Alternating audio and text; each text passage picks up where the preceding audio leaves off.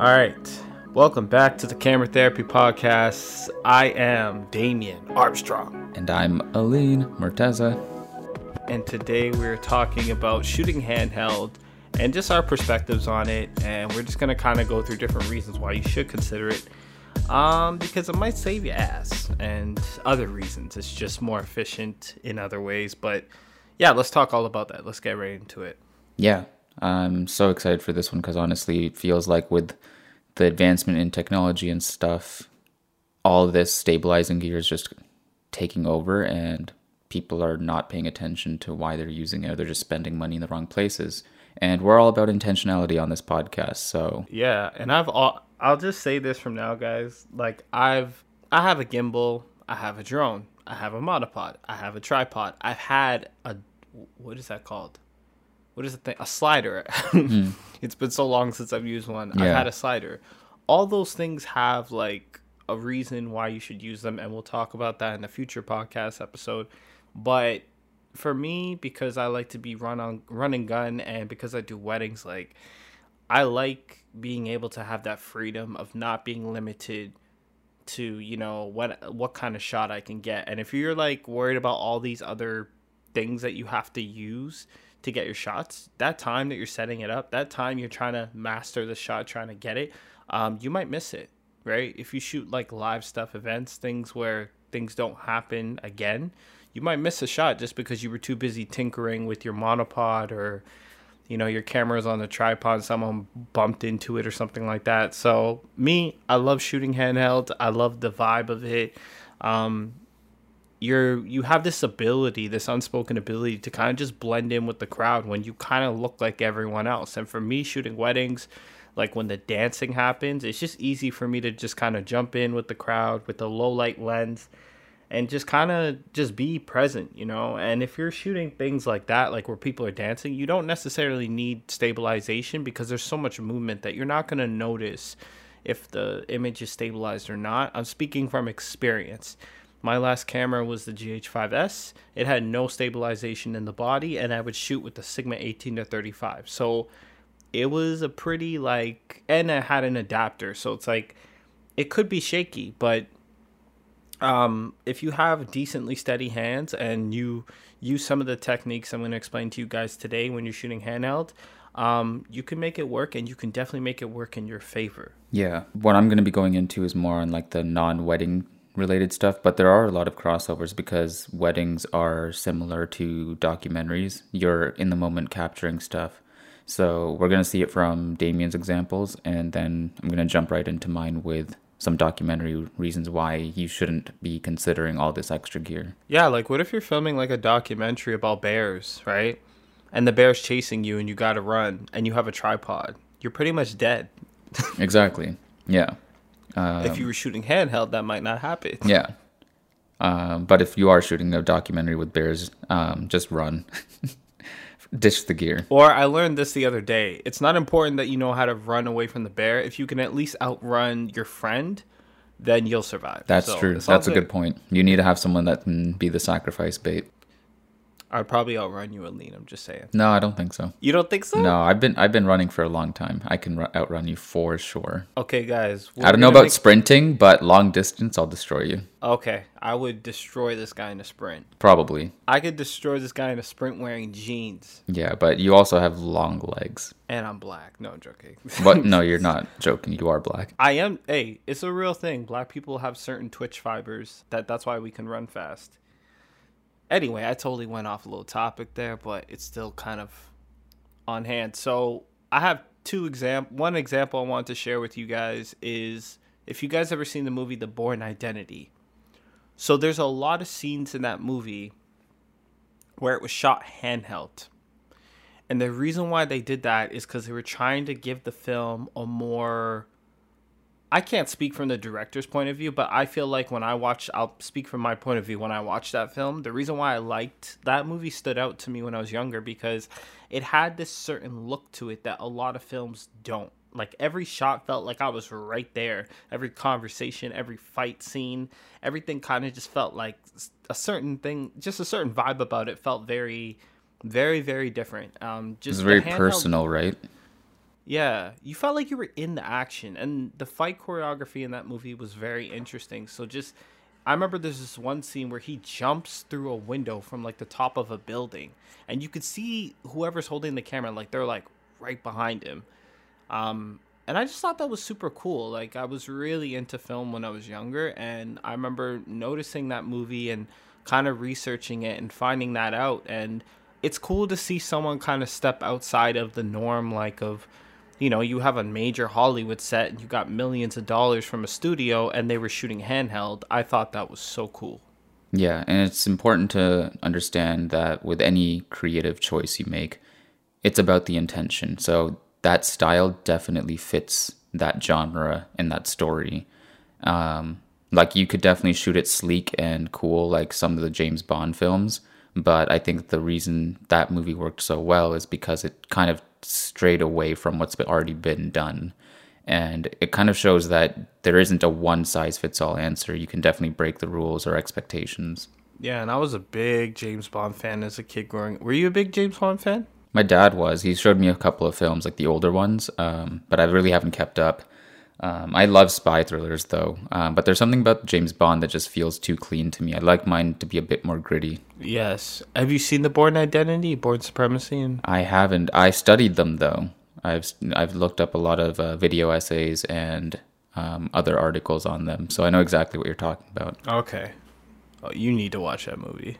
I don't even remember if they were really good. I just remember watching the cinematography and just being wowed by that. Yeah, I think they're still really good. There's a new. If someone wants a more modern example, if you watch Extraction on Netflix, that's another really great example where they have, I guess you can call it handheld, but it has one of the shots that you were talking about where they kind of follow people through buildings, and it's like this really long scene where the movie's called Extraction and they're finally extracting the target that needs to be saved. And it's like that point in the movie where they're being chased and they're running away. The camera follows them from like building to building, inside a car, outside of a car, and it's just like this one long take. I still have to. Okay, then I gotta watch that because I haven't seen that yet. Yeah. Chris Hemsworth. Oh, I've never made that sound effect on this podcast yet, but here we are. We're getting comfortable. Yes, we are getting way too comfortable. Now you guys get to see the weird sides of us. Oh boy. This is where relationships start to fall apart. This is where the whole thing falls apart. This is where like, I'm not ready for this level of commitment. Yeah. Any sponsorship I thought was coming, you guys are too weird.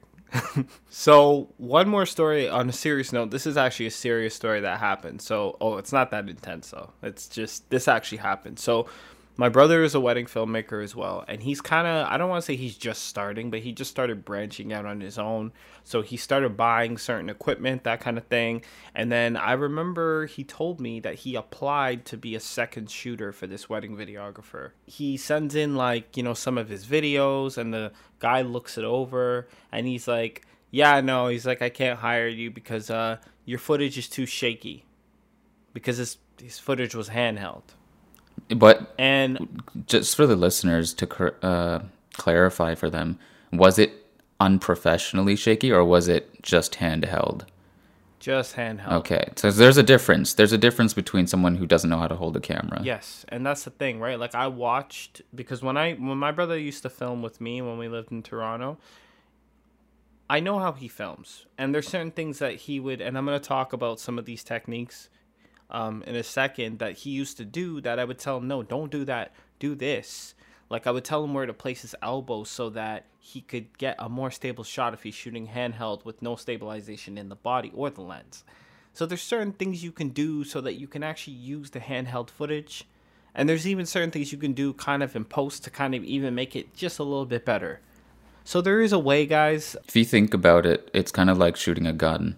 Exactly. There's techniques you can do. You have to hold your breath. You have to take a certain stance, and you can really stabilize your shot. Yeah, and honestly, one thing people got to realize, having stabilization in your lens is ideal, but here's the thing, guys. Stabilization in your lens, any lens you get that has stabilization in it, you could pretty much add an extra $1,000 to what that lens is going to cost.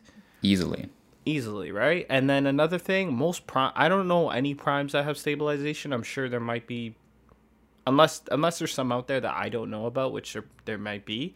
But Yeah, it's rare though. I never see it, and I shoot mostly in the cinema world, and cine lenses never have stabilization. exactly. So I would say if you can, try to get really good with not having anything, not having any form of serious stabilization, and that will take you to the next whole nother level. Yeah. So yeah, sorry, I went off track there, but essentially my brother sent his stuff in. The guy said it's too shaky. I watched it back. I said, Adrian, honestly, there's nothing seriously wrong with your footage here. I'm like, I think the problem is it's just the social norm that you're supposed to be using a lot of stabilizers. So that's just how the guy sees the world and how he sees filming, because that's his style.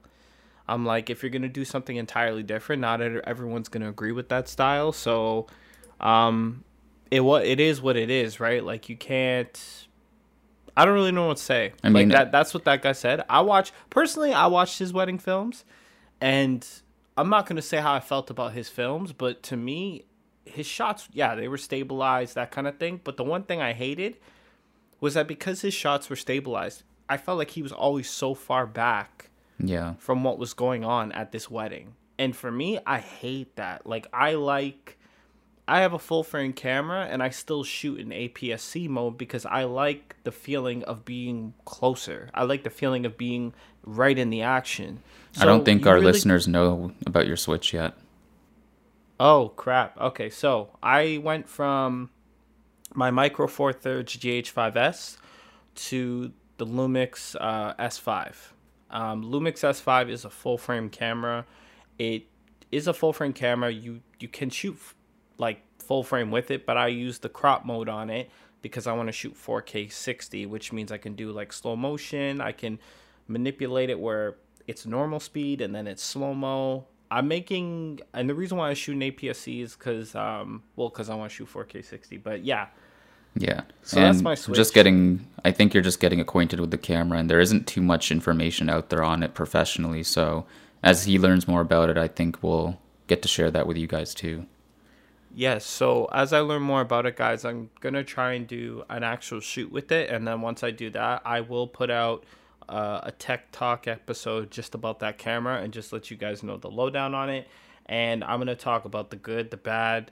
And I'm also going to be out here trying to tell you why I think more people should be shooting Lumix, because I've been shooting Lumix since 2017 and life has been good. If you come from Canon, I came from Canon. I could at least definitely set you up where you're going to love the colors. You're going to love this camera. If you're shooting video, I think Lumix is a really good option that a lot of people are not talking about. Yeah. And yeah. So yeah. My brother didn't end up getting that job, and I just explained to him, styles are different, right? So yeah. Handheld, guys, is not the worst thing you could do. It's not wildly accepted, even by professionals, but couples, if you're doing weddings, they might just hire you because you're closer, because you're right in the action. And for me, that's why my couples love my stuff. So, it's all a matter of people's perspective on how you work and your style. But me, I love shooting handheld. So I guess I'll take it from here with an example of mine. I've done some traveling recently, and I wasn't even using a proper camera per se. I was using a phone. And part of the reason was I was using a phone because I just wanted to capture the moment, and I didn't want to worry about lugging a camera and whipping it out. And also when you're traveling, like, there's possibilities you're going to damage your gear and get it lost. So that's what I opted for. And phones, depending on the phone you have, they might have some built-in stabilization, but I wasn't using an extra gimbal per se. It was all handheld. And the reason that helps me get all the shots I need is because if I had to latch my phone onto a gimbal every time I thought I wanted to take a shot, I'm going to miss the shot. A lot of the stuff that's happening on the road when you're traveling or doing any sort of documentary work, like collecting B-roll, for example, I'm not talking about interviews, but if you're just collecting like B-roll for your documentary, a lot of the times that stuff is going to just be in the moment and you have to be ready. So you've got two options. Either you're going to lug your gear and keep it on your gimbal all the time, which in my opinion isn't that realistic, or just be really good with shooting handheld footage and make the most out of that. Um, I can see handheld being a creative choice when it comes to filmmaking in terms of narrative films. But that's something that I'm not going to tell you why you should or shouldn't do. I think every director has their reasons. But when it comes to everything else, where it's more about being practical and getting the shot, like weddings or documentaries, really give shooting handheld a chance. And the better you get at doing it handheld, the better your footage is going to be when you have things that are like IBIS or lens stabilization, or even when you're on a gimbal. It's not like you're wasting your time when you're learning how to shoot handheld. All of that practice will translate over to you having better gimbal footage too, because let me tell you, I've seen people who have zero experience shooting, close to zero. They've picked up their first camera, they just bought a gimbal, they just dropped a bunch of cash on gear, and I'm watching their footage, and it feels like I'm on a ship where the boat's going up and down, and yeah, the horizon is straight, but like everything's just going up and down, and it just feels like you're gonna get seasick watching this footage. There's a way you need to learn how to walk when you're shooting handheld, and that kind of translates over to how you shoot when you're on a gimbal or a stabilizer of any sort. So really learn it from the ground up. The more manual and basic you keep your shooting styles, the more you're going to learn, and the more it's going to translate over to when you have better equipment. You're not wasting your time at all when you're shooting handheld, in my opinion. Whether you're doing this for the long run, or if you're doing it to be practical, I'd say try to shoot handheld when you can. Everything you said is totally true. And like he just said, guys, it doesn't matter if you're shooting handheld or if you're shooting with a gimbal. There's a technique to it. There's a technique in the way you need to arch your back. There's a technique in the way you need to bend your knees. There's a technique in the way you use your arm, like where your arms should be and how you should be walking when you do it, to do it efficiently, to do it properly. And it starts with you when you're actually shooting, and then it continues even when you're in post-production.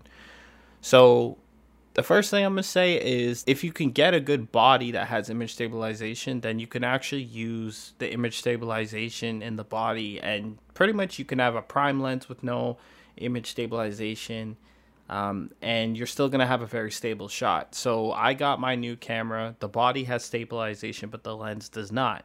But because the body does, I could be walking around my house getting shots as if I was on a tripod. So life is good. That's one thing I would look at. There's a lot of cameras out today. The A7 III, the XT3, does it have body stabilization? It does not. The X-T4 does, though. The XT4 does. So Fuji has one. Canon's new full frame camera, R6, R5. They have body stabilization. And Sony does. I think I already said that. And some cameras have really good digital stabilization these days too. I think the R5 is a good example of that. Its digital stabilization is crazy good. I'm just blown away because when I've done like post digital, like you can do in Premiere or Final Cut, sometimes it just looks wobbly. But some cameras do it right in camera with the digital stabilization, and it's crazy. Yeah, and sorry, even my camera, the camera I have, the S5 has in-body stabilization, really good in-body stabilization, and also has something called lock stabilization, something like It's that. like it's kind of like a tripod mode, right? Yes, it's literally like you have your stabilization, and then you click this little button, and then it adds even more stabilization where it looks like you're on a tripod. Like that's how good it is. So I program one of my buttons to be that, and I literally just, when I really need a stable shot, it even adds more. That's perfect for weddings. Yeah, I would use that if I'm trying to like rack focus, like trying to pull focus from like something in the background to the foreground, and obviously I'm moving my hand on the focus wheel, right? So I'm obviously going to move my hands a little bit with the camera, but even then it's still really stable, and you don't see like my hand cause that shake. Yeah, and you save a lot of time from like, let me grab a tripod. Exactly. So my favorite tip for you guys, and I gave my brother this tip, is hold your elbows into your body. So if you guys imagine you guys are standing there straight, you have your camera in your hand, your two hands on your camera. First of all, your left hand, I would put on your lens. Your right hand I would put on the camera body. And then you want to lock your elbows, like the point of your elbows, right into your hip. Or if you have little arms, just put it right into your side. You just want to lock it right into your side. And then try moving. When you move the camera, keep your elbows locked in to your hips, but just move your hands to move the camera around. You essentially are the camera is now essentially an extension of your body. That's what you want to look at it as. The camera is an extension of your body. It's not like you're operating the camera with your whole arm. Imagine your camera is now just an extension of your body. You kind of want to lock your joints and move them independently. Exactly. So that's the best way I could explain it without showing you literally in a video. Yeah. I think if we can throw up an example on our Instagram if they want to check it out. Yeah, so we'll upload a video just to show you guys that. Yeah, you can kind of see what he looks like when he's doing it and then the result as well. Do you want to explain the next point, the neck strap? Yeah. I love this one because every camera you buy comes with a neck strap. But when I shoot video, I always take it off just personally because it gets in the way. But it's a really good stabilization trick if you don't feel comfortable doing the method he just described. What you can do is put the neck strap on your camera, wrap the neck strap around your neck, and just stretch it out as far as it goes. And what this does is the tension you're creating between your body and the camera is helping you get a much more stable shot. Whereas if you were just holding it, if you're somebody who has shaky hands, you're eliminating that natural shake by adding that tension between the camera strap and your body and your hands. And that's a really good way for you to, a really cheap and good way for you to do it. I wouldn't do it long term because I think you're going to probably hurt yourself over time. But if you're in a pinch, definitely use that trick. And another one that I like, if you have a handle or something where your hands get away from the body itself, if you're someone who likes to shoot with like a cage around your camera. It's not everybody's style, but doing that allows you to, one, add some weight to your camera because they are getting lighter and lighter these days. But two, the further away your hand is from the sensor of the camera, the more stable it will be. You're going to introduce less shake naturally when your hands are further away from the camera body itself. I was going to say, just to play off what you just said, and I know this is going to sound funny because I'm like totally just repping someone else here, but he's from Toronto. You guys know who he is. What's up, everybody? Peter McKinnon has a really good video on camera stabilization that I saw a few years ago, and he talks about using a camera strap. And he had this technique where, like, he has pretty much what you just said. Like, he extends it all the way. And then what he does is, to get an artistic shot, what he'll do is he'll hold the camera really far out from him with the camera strap on his neck. And then he'll start to make himself fall forward. And then he'll wait till the very last second to catch himself to get a certain kind of shot where, like, you would have to see it to understand, but... Yeah, I can envision what that looks like. Yeah.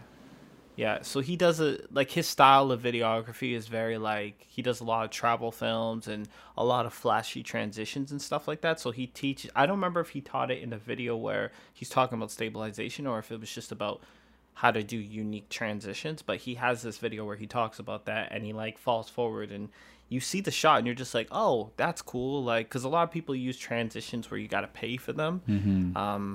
In like packs and stuff, but you can also do your own organic transitions that are kind of just like just utilizing your body and just understanding certain things. I actually have a very interesting one that I use. Do you know which one I'm talking about? Are you talking about the one where you like almost do the splits? Yes. And you like just become like a human slider?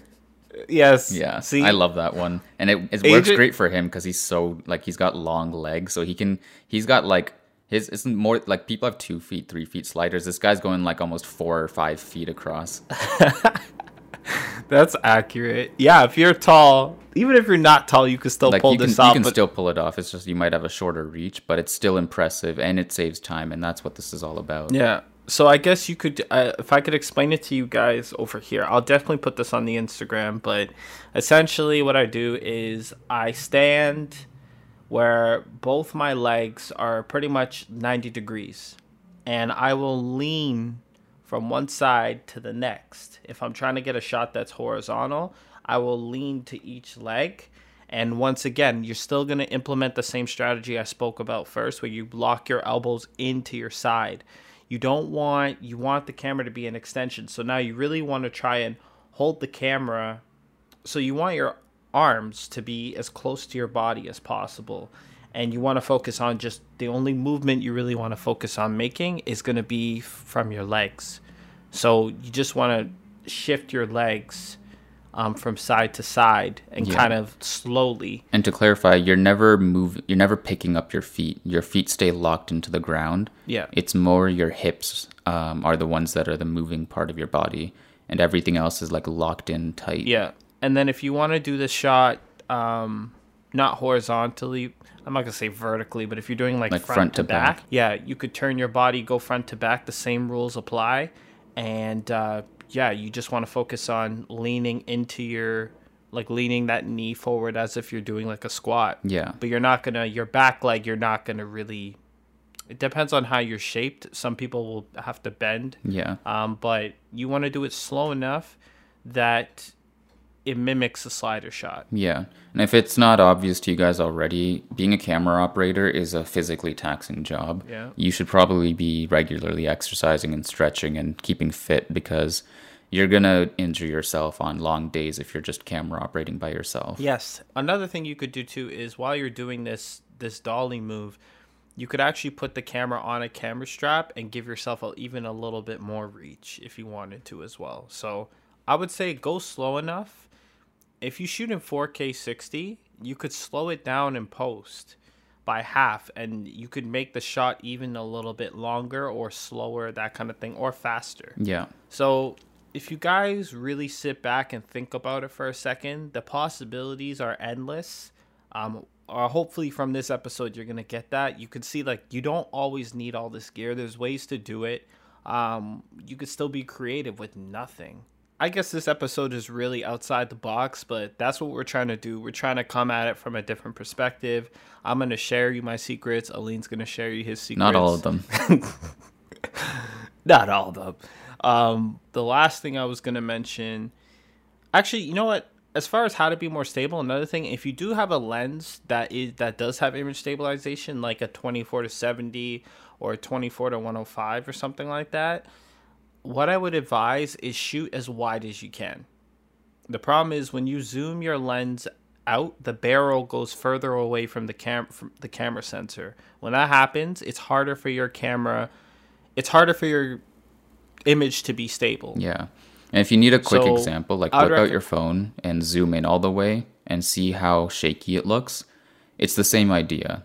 When you zoom out, the footage looks more stable.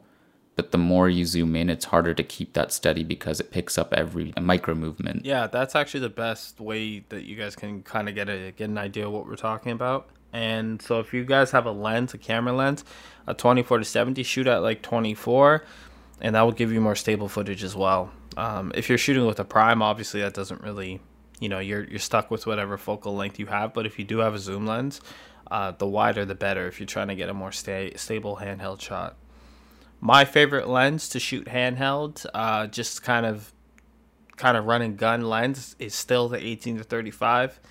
I love that lens so much that it's on my full frame camera, and it's an APS-C. Yeah, that's a great lens. Yeah, it's a really great lens because it's just so sharp that it might as well be a prime. Yeah, it's like 2-3 primes in one. So if you don't know about that lens, check it out. If you got questions about, what camera you can adapt that to, hit me up. I'll let you know what's up. I've used 2 adapters now for this thing. So, yeah, hit me up and I'll answer any questions you have. So, the last section I want to talk about is why should you shoot handheld?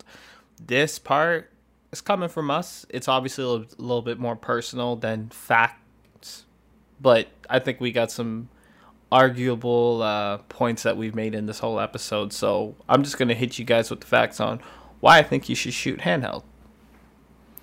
So the first thing, I'll do the first one, being able to get dynamic shots that you won't see all the time. So this kind of goes back to the story I was talking about when I'm filming weddings. I don't have a lot of time to get the shots that I want, just or set up for the shots that I want. So in an effort to make sure I don't miss anything, I shoot handheld. There's a lot of times where the bride will start walking, things will start moving in motion, and maybe you didn't have time to do what you want to do. Being able to shoot handheld, I could literally run up to the front of a church before the bride's about to walk in and get a quick shot. You know, I might do that dolly shot I just mentioned to you earlier to like get like an establishing shot super wide of the venue, and then I need to get that quick, and then I need to be able to run into the church right away. Like if I had a tripod, if I had to set up a tripod or a monopod, I wouldn't have time to get all those shots. It would take too long. Even if you're trying to be quick, it's just not very efficient. Another random reason I want to mention is that liability. If you guys are shooting for a client and you have to set up tripods, stuff like that, if you don't have that stuff into the ground, someone could walk and knock your tripod over. I've heard many stories like that. Yeah, too many. I've seen it happen. Another thing, if you're at a wedding and there's kids running around, they trip over your tripod and break their face or break their arm or something. Technically, you're liable for that unless you have insurance with, what's it called? Like business insurance. That's on you. That's on you. That's a problem. And that goes for anything else you have, whether you have light stands, anything like that. If you guys don't have an efficient way of setting that stuff up, then that could be a problem for you. So that's another reason why I shoot handheld. One less thing I got to worry about. That's pretty much why I love shooting handheld. But do you want to do the next? Yeah. When you're handheld, you can focus on just, being creative, getting the shot. But when you have to worry about bringing around a tripod, bringing around a stabilizer, a gimbal, you're adding more to your plate. You're slowing down your day. You're losing time. You're losing energy. So when you have just you and the camera and nothing else to worry about, that results in you having more time and energy to be creative and think about the shots you want to get. And part of creativity is embracing limitations and working around it. And when you don't have a monopod or a tripod or a gimbal, you're going to find ways to get the shot regardless. You might do things that you might have never thought of. If you really want a rock steady shot, you might place your camera on a nearby ledge or a tree or something, and you'll get an angle that you never thought of because you would have just put it on a tripod before. So staying handheld and staying with minimal gear, to me, it's an opportunity for you to maximize creativity. Definitely. And honestly, like everything you just said, that in a nutshell is why I shoot handheld at weddings. And for the past year and a half, I've actually been shooting with a monopod. But because of my new camera, it has stabilization in the body. I'm going to be able to shoot handheld, and that's just going to free me so much. I won't have to bring certain gear, and it'll just make me feel more loose during the day. I can focus on my client because I'm not focused on like all this gear that I have to carry. Yeah, and you don't have to put it somewhere and be like, oh shit, is someone going to take it? Or I'll just like forget it, like in a hotel room or something. Yeah, and you have to like drive halfway back. Oh man, it's happened, so I'm speaking from experience. Yeah. You want to minimize everything that can go wrong. Yeah. And there's a time and place to have these things. I don't hear enough about the reasons why we shouldn't be using these things, and there's just way too much emphasis on gear. And part of what I want to provide with this podcast, hopefully, is an alternative narrative to what people hear online. Because online, all you're going to hear is about like, oh, this is the newest tech, this is the newest gear, you should buy this and buy that. I'm not here for that. I'm here to just tell you what will fuel your creativity. Yeah, and we're strong advocates of kind of just, being minimalist, or just kind of making do with what you have, using the camera that you have to your what's the word I'm looking for? Using the camera that you have. Yeah, to the best of its ability. Yeah, we didn't start on nothing special. We are where we are now, but that's just coming from, I can tell you over the years, I have a lot of camera gear, and I've downsized so much just because, I've learned to just do more with less. So I would highly recommend, it will save you so much time and money if you learn how to do more with less. So sometimes having too much can kind of kill your creativity. It also could make you lazy, to be honest with you. When you feel like you have all this stuff to work with, you kind of become dependent on it. But if you're in a situation where all you can use is really your body, you're gonna, like he was saying before, you're gonna find a way to get that shot, and you'll figure out how to do it creatively. Yeah. And that's another thing, guys. Gimbals, I like gimbals, but you're not gonna pull a gimbal out the box and you're just gonna figure it out. You know, it's gonna take time to learn that, and it will take you just as much time to learn how to shoot handheld. There's an art to it, there's a skill to it, no matter which way you decide to go. You know what's a good example we didn't talk about? Yo, remember that music video we shot together? Yes. Do you want to tell the story about like how we I think you could probably share this perspective better because you were the actual cinematographer on it, but can you talk about like just like how we used the stabilizer versus when we shot handheld and tripod and all that? Yeah, I remember they wanted to shoot on the Alexa Mini, which I was already not a fan of for that project. We had no time. We had one night to shoot it, not even full 12 hours. Guys, So I was like, Elaine's so petty about this story. I'm just like, you know. I know. I wanted to go small and light so we could hurry up and get our shots, but they're like, no, we're going to shoot on the Alexa Mini. And I'm like, at the end of the day, sometimes when you're working for a client and they're paying you, you got to listen to them. Then it's an Alexa Mini. That thing's not going to sit on a Ronin S. It's not going to sit on those handheld gimbals. That thing needed the full-size Ronin.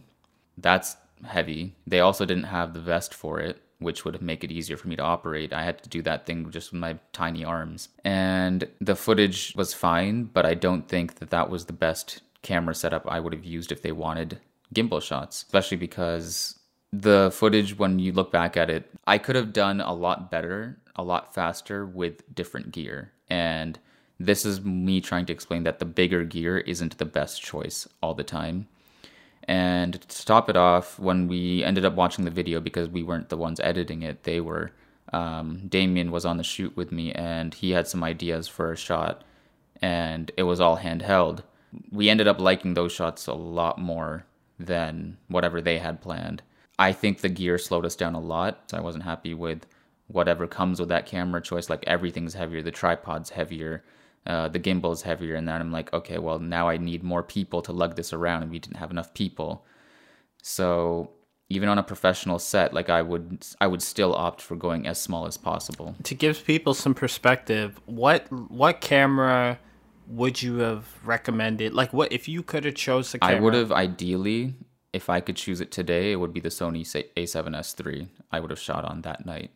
Back then, that wasn't out because that camera took forever to come out. I would have shot on something else that's really good in low light because they wanted to shoot this at night indoors, and we had some lighting, but not enough to light up the whole place. So I was like, we need a good low light camera. And honestly, these guys were not professional color graders either, so the color grading was a bit off in the end. Yeah, we shot in log, which wasn't a good idea.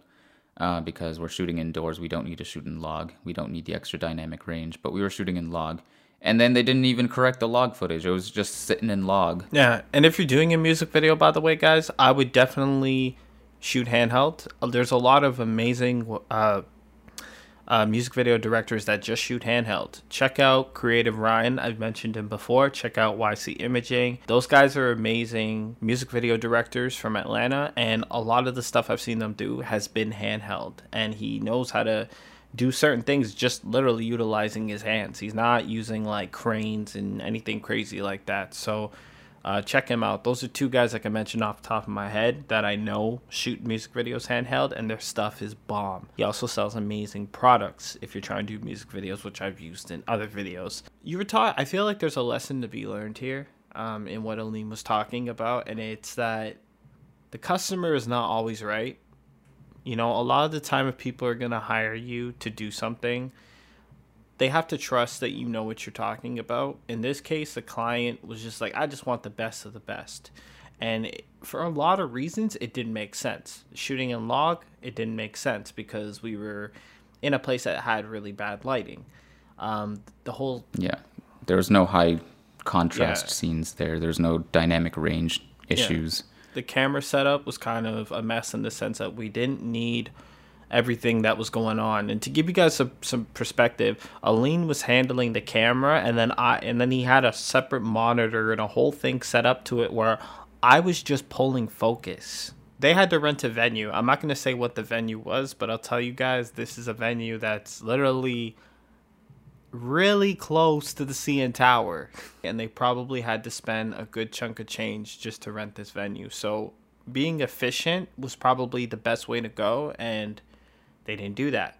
So in terms of you being a cinematographer, you need to educate your clients. There needs to be some level of trust, because honestly, in some cases, it's not worth the headache for you to be in a situation where they don't trust you, and now everything falls apart, right? And that's your reputation on the line. Yeah. And this is kind of going into a different episode topic I want to go into when it comes to how to build your business and reputation and how to work with clients. But to keep it short, it's not easy. Dealing with clients. It's not clear cut. There's going to be times where you're going to have to take the L and do projects you're not happy with to build your portfolio sometimes. Or sometimes that could just mean that you're building your portfolio and working on projects that you have full creative control over, but you don't get paid. Either way, you're going to be taking an L. If this is the type of person you are, I'm speaking for myself. I'm not just a technical camera operator for hire. That's what they were treating me as. That's not who I am. I'm someone who has creative opinions. I have creative taste. I want to offer that when I'm hired. That's what I want to be hired for. And what I learned from that experience was that I haven't established myself enough to warrant being hired in that way. So I still need to work on getting more projects done to show that I'm not just a cameraman for hire. Yeah. To kind of conclude for you guys, sometimes less is more. Sometimes it's better to just kind of be more self-aware, rather than adding all this gear to the situation. Sometimes for me, having shoot for about 10 years now, I shoot handheld. I love shooting handheld. It kind of keeps me in a space where I feel like I'm able to just be creative and focus on that. I have a drone. I have a gimbal, a stable. Like, I have a tripod, a monopod, all this. They have their times when I do use them, but for the most part, guys, I love when it's just me and two lenses. Me, my camera, and two lenses, and I'm good to go. That's all I need to be creative, to be honest with you. I don't need all this other stuff. If you told me I couldn't have all this other stuff, I'd be like, cool. I don't care. All right, guys, that's it for this episode. If you have any questions, feel free to hit us up on our Instagram at the Camera Therapy Podcast. We'll see you in the next one.